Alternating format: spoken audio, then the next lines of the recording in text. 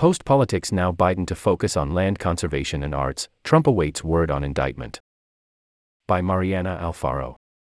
Today we'll offer a sharp contrast between activities of the current president and his predecessor. President Biden's schedule includes some traditional White House events, one focused on policy, in this case land conservation, and another at which Biden will present awards for the arts and humanities.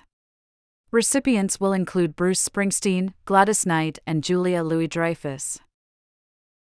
In Florida, former President Donald Trump continues to await word on whether he will become the first former U.S. president to be indicted, as Manhattan District Attorney Alvin Bragg continues to investigate a case related to a hush money payment to adult film actress Stormy Daniels shortly before the 2016 election. The case has become the talk of an ongoing House Republican retreat in Orlando, with members accusing Bragg of mounting a politically motivated prosecution.